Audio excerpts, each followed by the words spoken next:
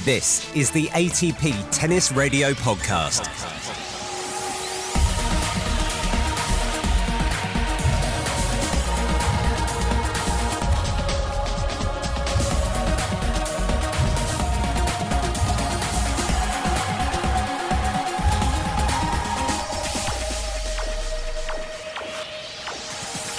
Hello and welcome to the latest podcast. Delighted you could join us. I'm Seb Lozier, and this week we're with one of the game's great characters. Swede Freddie Rosengren has coached some of the game's greats, including his countrymen Magnus Norman, Jonas Bjorkman and Robin Soderling. But he's recently turned his attentions to 23-year-old Russian Karen Khachanov, who breached the world's top 10 for the first time in 2019.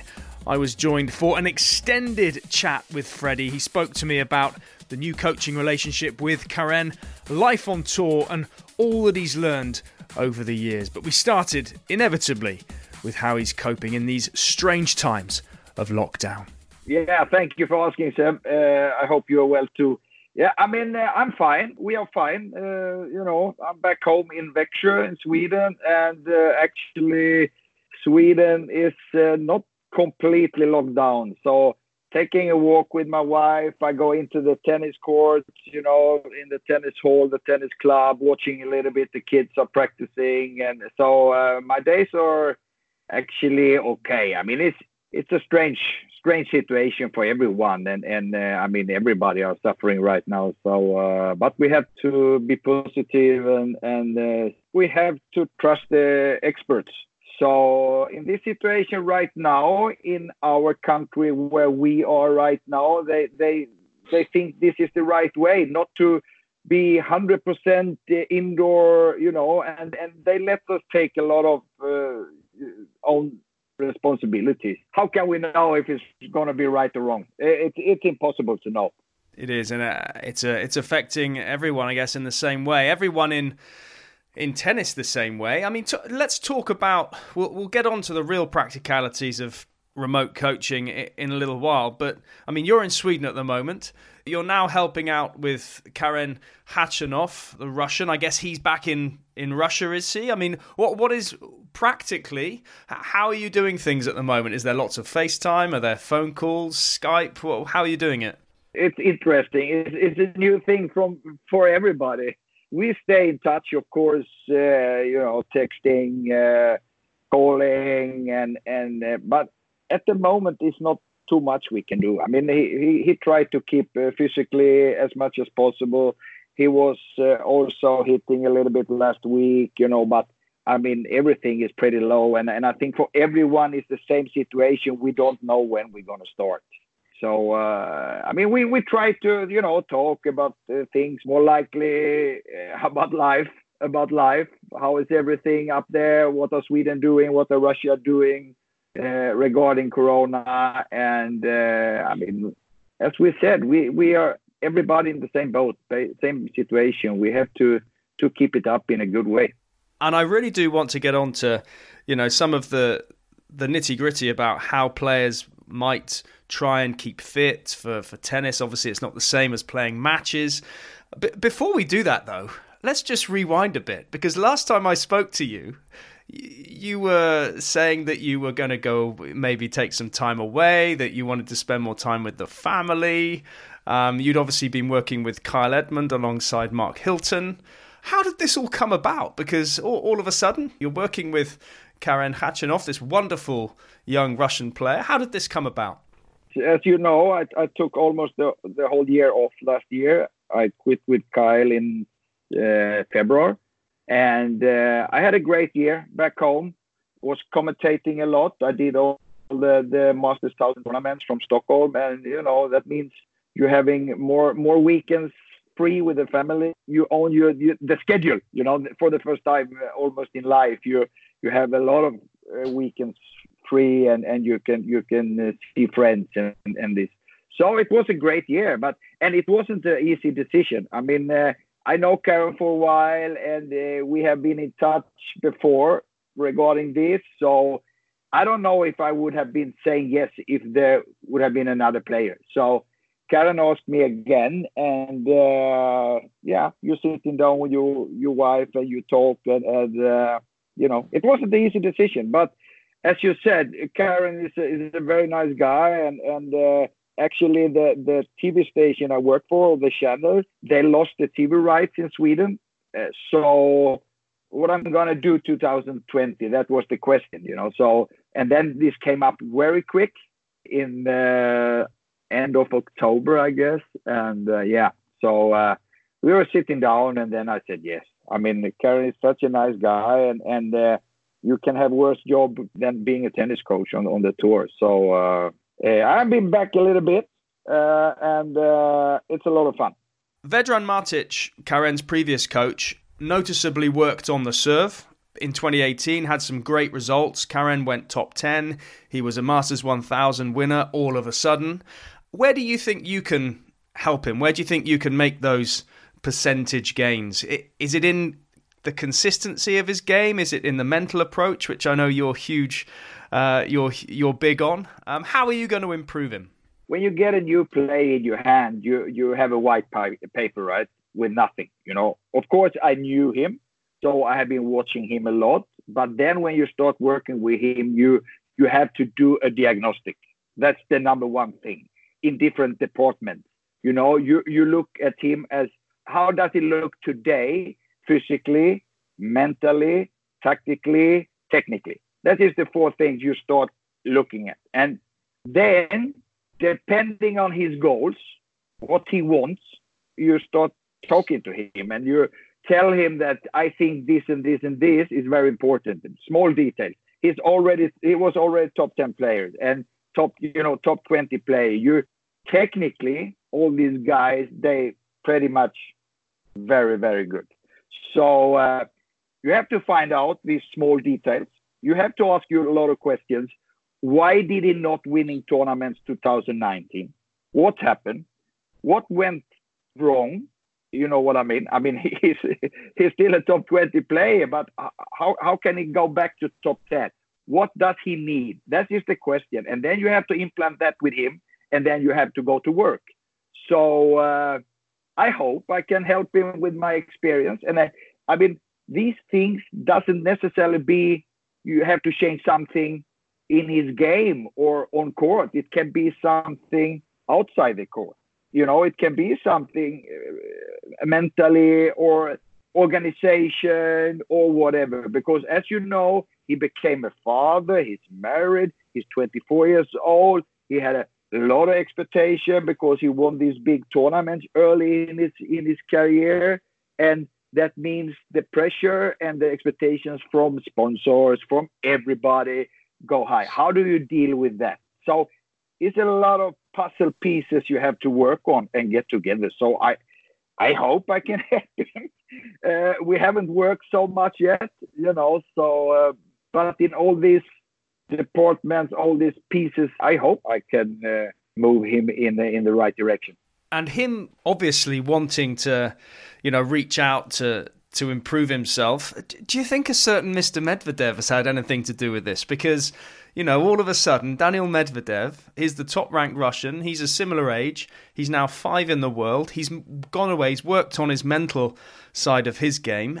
Do you think he's raised the bar in a way for the guys who always grew up with him, like Karen, like Andrei Rublev? They're now looking at him going, hang on a minute, I was ranked above you, and now you've hopped above me. I don't like this. Yeah, but this is tennis, I don't think that affects him negative or I mean, it's always good to look at the best a little bit, and then you have to do your own way, of course.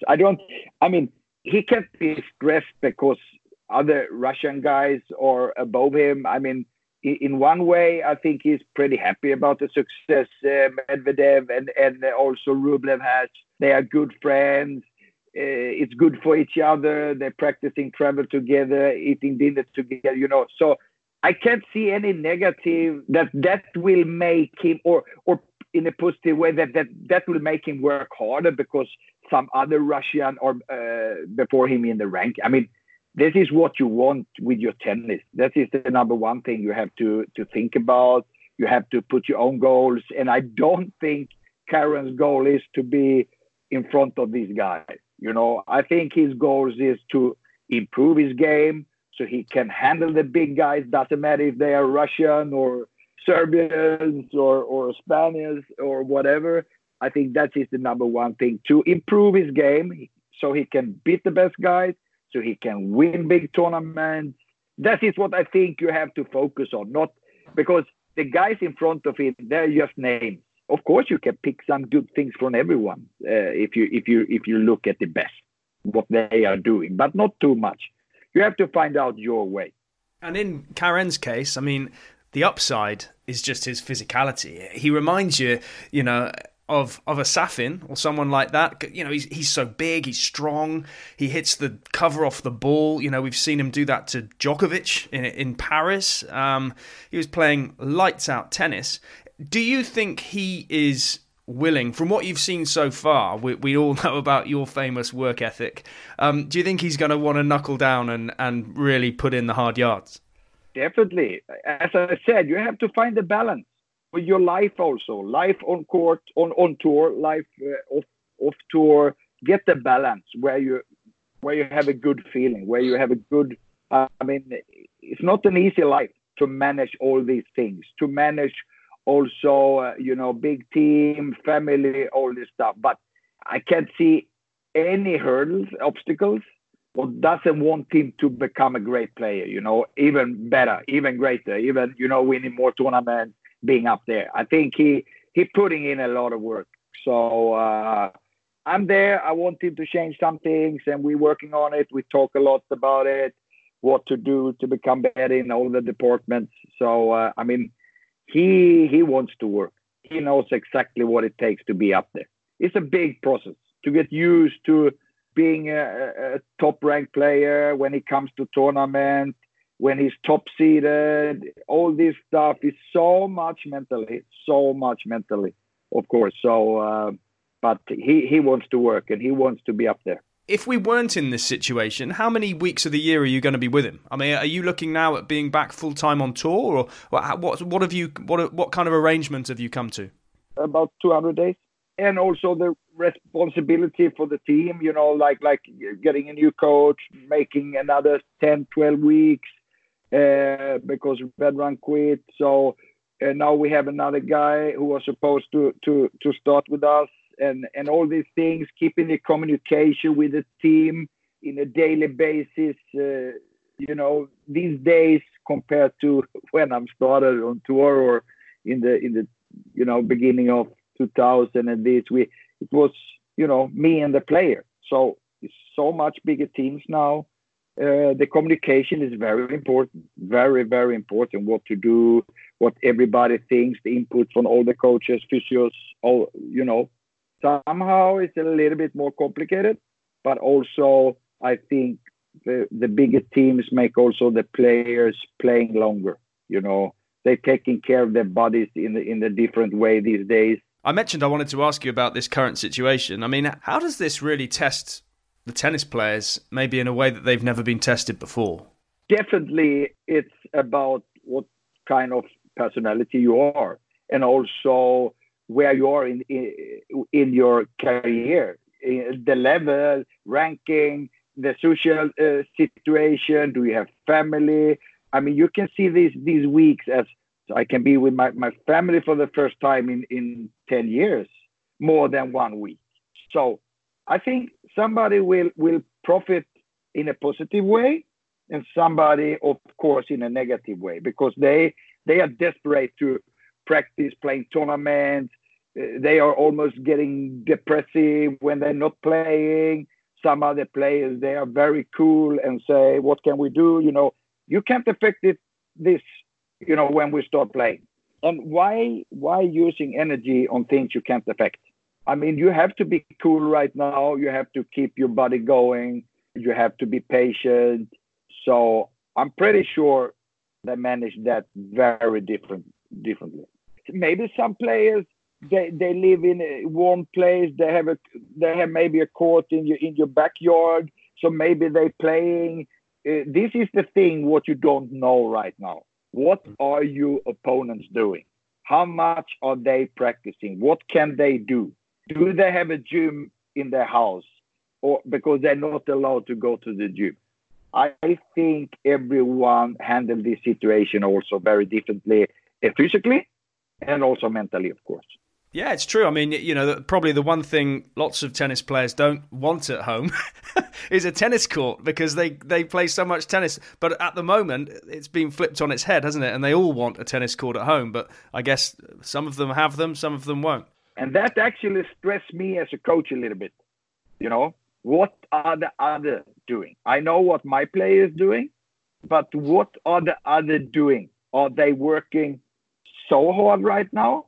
Or are they sitting in the couch with the family, watching TV, playing video games, like it was off season, not practicing, holidays back home. So this is what stressed me as a coach a little bit.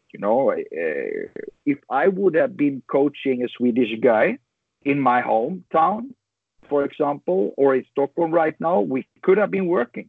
But Karen and me, we can't travel. We never know. If I go to Russia, I don't know if I'm coming back, or I'm coming back, but when? And the same situation with him and other players in the world. So how many players right now have their coach at home? Maybe this is better because he doesn't need to see me. So it's not easy to say what the other players are doing right now. You don't see too much on Instagram. They don't posting what they are doing, and that the whole year that can be fake anyway. So you never know. Yeah, and you mentioned before, Karen is, he's got a young family. Maybe he can take the positives, as you say, about spending time with them when normally he wouldn't have been able to. Definitely, and the rest of the family also. A lot of players, male and females, they are traveling so much, and they have no time to see your sisters and brothers. And so you have to take care of the situation, I think, and do the best out of it. Can be good. For many players, can be good also. And that's what I expect when we're going out there again on the tour, that these players, all these players, they are very hungry, very hungry to practice, very hungry to compete again. I think after a while, we would for sure see different level from the players when we start again. Who has done the homework, like in off season, in this, this. So, but after a while, I hope I will see a lot of healthy players. Nobody's injured anymore. They have been taking care of that, and also hungry and good level. Everybody fighting, And also, if you see it in a human being perspective, I think for the world, maybe it's a good situation to stop and think, what are we doing with our world? What are we doing with people around us? All this stuff. Maybe it's a little bit time to think right now. We got a lot of time to think about it. I mean, but across all kinds of jobs, it's going to affect whether maybe people think they need to go into an office every day. There are certain jobs, obviously, where people need to go into, whether it's a hospital or a doctor's surgery, people need to be in certain places. But even for tennis, and where coaches have more of a, where it's possible to have a more remote distance relationship, do you think this could actually have a far-reaching effect on how players and coaches work together? Maybe if a player and a coach have a looser relationship where it's sort of a 20, 25 weeks a year kind of thing. Do you think actually that the distance coaching could come in more in the future because of this? I think for sure it can be very good for, as you said, the different jobs. When you miss something, you know what you had. So for some players, coaches, whatever it is, doesn't matter what kind of profession we have. I think you're sitting home now and you miss your job. Not everybody can work from home. So I think it can be so good for everyone in the world, because we are human beings and we are complaining a lot, right? We're complaining about that. We're complaining about this. And now we see after a couple of weeks how boring it is actually to be home, not be able to do your work. So I think a lot of people, have time to think that I'm very privileged. I'm doing this. I want my job back. I want to work. Can be good for everyone. But let's see with the coaching player situation. I mean, of course, we're talking. Actually, I hope a lot of players and coaching are talking about more things than tennis when they're eating together. So right now, of course, we do, because we can't talk too much tennis. Well, there's no reason to talk tennis right now. On iTunes, Spotify, TuneIn, and ATPTour.com, this is the ATP Tennis Radio Podcast. You're listening to a recent chat with Freddie Rosengren, coach of Karen Khachanov. We'll be back with Freddie shortly, but just to say that if you haven't done already, it's well worth exhausting our recent back catalogue, because over these past few weeks, we've spoken at length with, a number of people in and around the game, from ATP chairman Andrea Gaudenzi and Feliciano Lopez, whose virtual tennis tournament in Madrid proved a massive hit, plus Jamie Delgado, coach of Andy Murray, Mike Bryan and Sam Querrey, two American players, and another legendary coach of both Pete Sampras and Roger Federer, Paul Annacone. Head to iTunes, Apple Podcasts, Spotify, TuneIn, or your favourite podcast provider to find all of those and much more. And while you're there, subscribe to the podcast too, so you never miss one again. And you can also leave us a review. Tell us how we're doing and what we can do better. Back now, though, to Freddie Rosengren, and now that he's working with Karen Khachanov, I asked him if the Russian reminds him of any of those players he's coached before, from Jonas Bjorkman, Magnus Norman and Mario Ancic, to Robin Soderling, and most recently, Kyle Edmund. Somehow they are all different, and somehow they are similar. Who does he remind you of the most? Very tough to say. I don't think I have seen Karen enough in a successful period or in a negative. You have to see more to find out that, I guess, how he reacts as a tennis player, how he reacts as a human being. Let's say top 5 in the world, how he is reacting.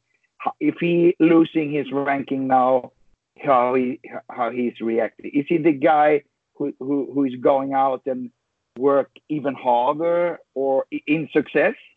Or is he the guy who, I'm so good, I don't need to work hard, like this. But I don't think I have been enough with him to actually answer that kind of question right now. I mean, the only thing I know is we're working good together. We having fun when we have dinners. And I think that was the situation for most of the players I work with, because I think it's too difficult to have success or to work hard if you don't have the respect for each other or wants to leave your home for 4 weeks, 5 weeks, like this. I don't think you would be out there if that would be the case, So I have been lucky, to have guys I really like to work with. I've seen the improvement because that means everything to me, that they are good guys, first of all, that you have fun, but also that they want to become a better player. And I will be a small part of that, but I have the feeling they listen, they respect me, trust me. It's all about that. If that stops or is not the case, you can't work together. Tough question, actually.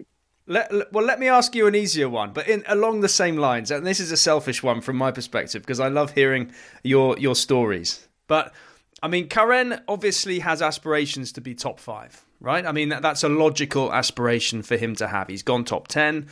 I'd assume that he would want to go top 5 at least. And he certainly looks to have the ability to do that. You've worked with guys like Bjorkman, like Soderling, like Edmund. They've been Norman. In Magnus's case, he was 2 in the world. Is there a favourite story that you have that you would line up and sort of talk to Karen about those guys, about how they reached those heights in the game? I mean, because they did do some incredible things to get themselves there, didn't they? Yeah, this is what I have all this experience, right? Okay. But it's also a balance. What do you tell this new young generation? I have the feeling today that young generation doesn't want to hear too much about your older players, what you have been coaching. He did that and that and that and blah, blah, blah, blah, blah. I actually, at the moment, I try to, of course, I'm telling some stories because this is the way sometimes I try to teach them how much work it takes to be up there and what happened when you are up there. I think these stories were helping Kyle Edmund, for example, when he went to Melbourne and he started his journey to the semi-final. I told him every evening in my room, we were sitting in my room, and I told him what's going to happen tomorrow when we going out there. You're playing the last 16. What's going to happen with practice? You will find out everybody wants to talk to you. You will find out that there's 500 people watching your practice. You will find out that the 4 TV teams will have an interview with you. Everything is new. So this kind of experience, of course, I can help a player on the way up there. What I went through as a coach with my player having that kind of success. So I think that is very important. But every day to tell stories, maybe because I'm more like this. I want them to ask me, and that is what I'm waiting for a little bit from these. They're not curious enough, to why did Magnus won 10 tournaments in 18 months? These kind of questions. Maybe I can't answer them, but there is so many stories about this, about his journey, all these tournament wins, but also the way he worked. I told actually Karen one thing when we were in ATP Cup in Sydney, because just outside the when you come into the arena, outside there is a practice court. And 2001, Magnus was 4 in the world, 3 in the world, I don't remember. He lost final in Sydney to Hewitt. And everybody was gone, in Melbourne already for Australian Open. And Magnus lost in the heat. It was 35 degrees at least. Lost to Hewitt. He told me to pick up balls straight after losing a final, to go out on this practice court, because we were staying there, Karen, the whole team, were staying there waiting for our car to go back to the hotel. I was in this court. And I told the story that we went out for 1.5 hours hitting balls after losing a final, and then go to Melbourne, I don't think too many players would do that today. And I don't know if it is a good thing to do or not. It was just Magnus' way to help him to, forget his final loss and try to work on something. So he just put it behind him, the final loss behind him. And now, Fide, we can go to Melbourne and do our job there. So I told the story. They were laughing. And I don't know, Karen will ever say, Fide, come we go out for an hour in the heat and hit more balls, or, so these stories, I don't know if they help or destroy them. But you have some players, they never blame anyone for losing except themselves. They never think they are good enough. So many different personalities. Before the Rome final, 2000, Magnus beat Hewitt in the semi-final, 6-love, 6-3, killed him. And after that win, we knew he will be number 1 in the race. We had a race at that time. And I was so happy, final in Rome, playing Guga, this. I was just sitting in the locker room when he came in there. And I jumped up and hug him and said, congratulations. And he just, hit me in the stomach a little bit, like looking at me and said, Fide, if I don't win tomorrow, it means nothing. And I was looking at him and he said, yes, because if I don't win tomorrow, I leave here as a loser. That was the way he saw being in the final, being number 1 in the race, but leaving Rome as a loser will means, he not won the tournament. So how can I be happy about a ranking place, or I lost in the so. And actually, he went out the next day and beat Guga 3-1. That is another story. But this is how people are, you know. It sounds like he was a real character to coach, and I'd be fascinated to ask him as well about some of these things and how it translates now to him being a coach. And because I can't imagine Stan Wawrinka going out after losing a final and hitting balls in 35 degrees for an hour and a half either. So you change. I'm sure lots of his character traits are exactly the same, but what he can expect a player to do now is probably different to what he did. Yeah, this is also the nice part of being a coach. You have to change. I change for sure a lot. For sure. I learn everyday stuff. Every day I learn from everyone, from players, from coaches. The times are different now. You see that most of the players are playing a little bit less tennis, more into the gym, the physical part. So a lot of things change, and as a coach, you can't just tell we did that in 1995, So we have to do this even today, I don't think that works. So because everything is different in a good and a bad way, of course, you have to change yourself also because you work with different players. The social media at that time was nothing. We didn't have even a iPhone or mobile telephone. So many things you have to deal with, new things, and as a coach also, of course. What's your biggest success? My biggest success is that during the years I gave everything for all my players. I tried to always see myself in the mirror and that I did everything for him.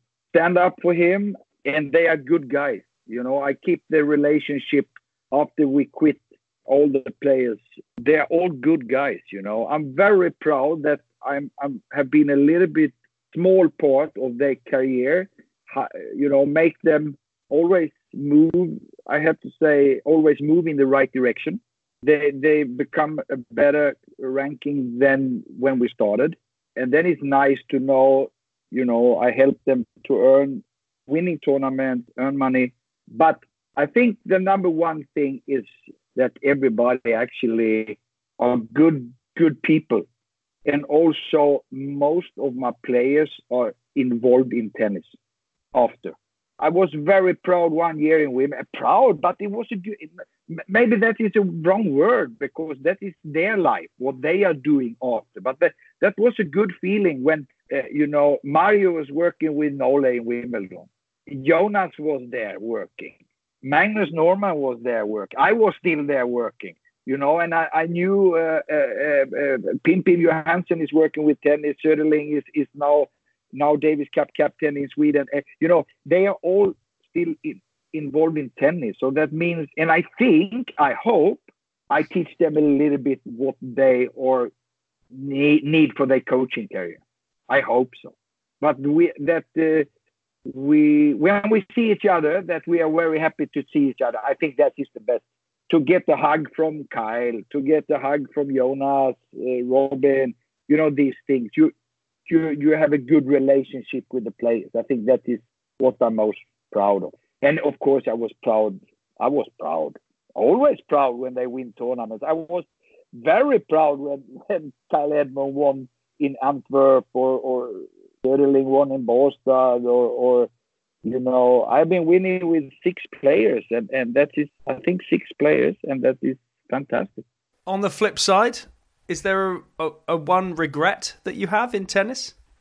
Many, but that is what is also about coaching. Because you learn so much always, and you analyze after every match we are losing. Could we have done something better? Should we have been practicing more or less? Should we have done this or that? So, of course, I took bad decisions. For sure, a lot of things. Some tactical coaching against players, or also Magnus and me after his injury, we went straight back to the big tour. We should have been playing smaller tournaments, building his confidence again. There are of course, during my coaching career. But you also learn, you use that experience for the next guy. So, but one thing, again, what maybe I'm most proud of is that I have been never afraid of losing my job. I have always been telling my players what I think is good for them, even if it hurts a lot to tell them and to receive the message. Because it's never nice to tell a player, and it's also not nice for the player to receive what is not good, when you tell them the truth. And I think I'm still doing it, and I think I have always done it. And we are in a very strange situation because you're coaching the guy who pays you. So I think a lot of coaches, physical coaches, tennis, whatever, they are very afraid of losing the job because they don't want to tell them. But my policy has always been to tell them what I think will make them a better player. I can, of course, telling them a lot of wrong stuff, of course. But I have been telling them what I believe in. Thanks once again to the wonderful Freddie Rosengren, coach of Karen Khachanov. Great to have Freddie back on tour. I'm Seb Lozier. Our next podcast release is on Wednesday. That's another podcast special, this time with Pakistani tennis player Aisam Ul-Haq Qureshi, who's been right on the front line in the battle against coronavirus, delivering food and aid to the disadvantaged families of Lahore. Totally inspiring, definitely well worth a listen. And we'll then be back again next Sunday with more exclusive content. For now, though, stay safe. Join us next time. If you like this podcast, please search the iTunes store for ATP Tennis Radio to leave a review.